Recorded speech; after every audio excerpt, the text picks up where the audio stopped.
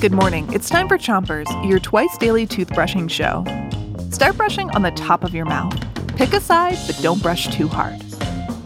3, 2, 1, brush. It's Science Week, and today our hypothesis is that you will laugh at our jokes. To test that hypothesis, we have your first joke.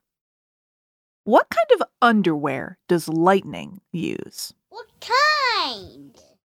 Thunderpants! Meteorologists are people who use science to figure out when there's going to be thunder and rain and when it'll be sunny. Switch your brushing to the other side of the top of your mouth and brush your molars in the way back, too. You might have seen a meteorologist telling you the weather on the nightly news. But meteorologists do a lot more than just predict rain or sun. Sometimes meteorologists can save lives. By using tools like thermometers, telescopes, and satellites, meteorologists help warn people if big storms are coming, so people can be prepared and stay safe.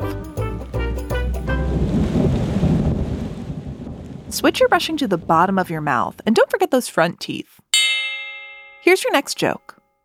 Why do astrophysicists get invited to all the best Hollywood parties?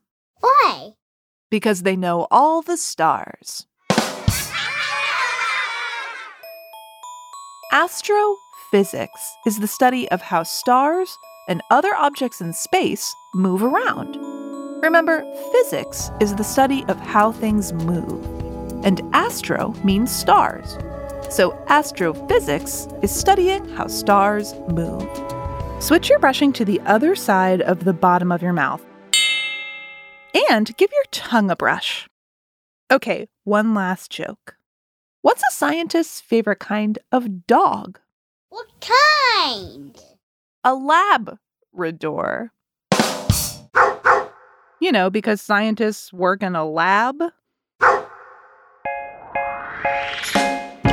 That's it for Chompers today, but come back tonight for more silly science jokes. Until then, 3, 2, 1, spit.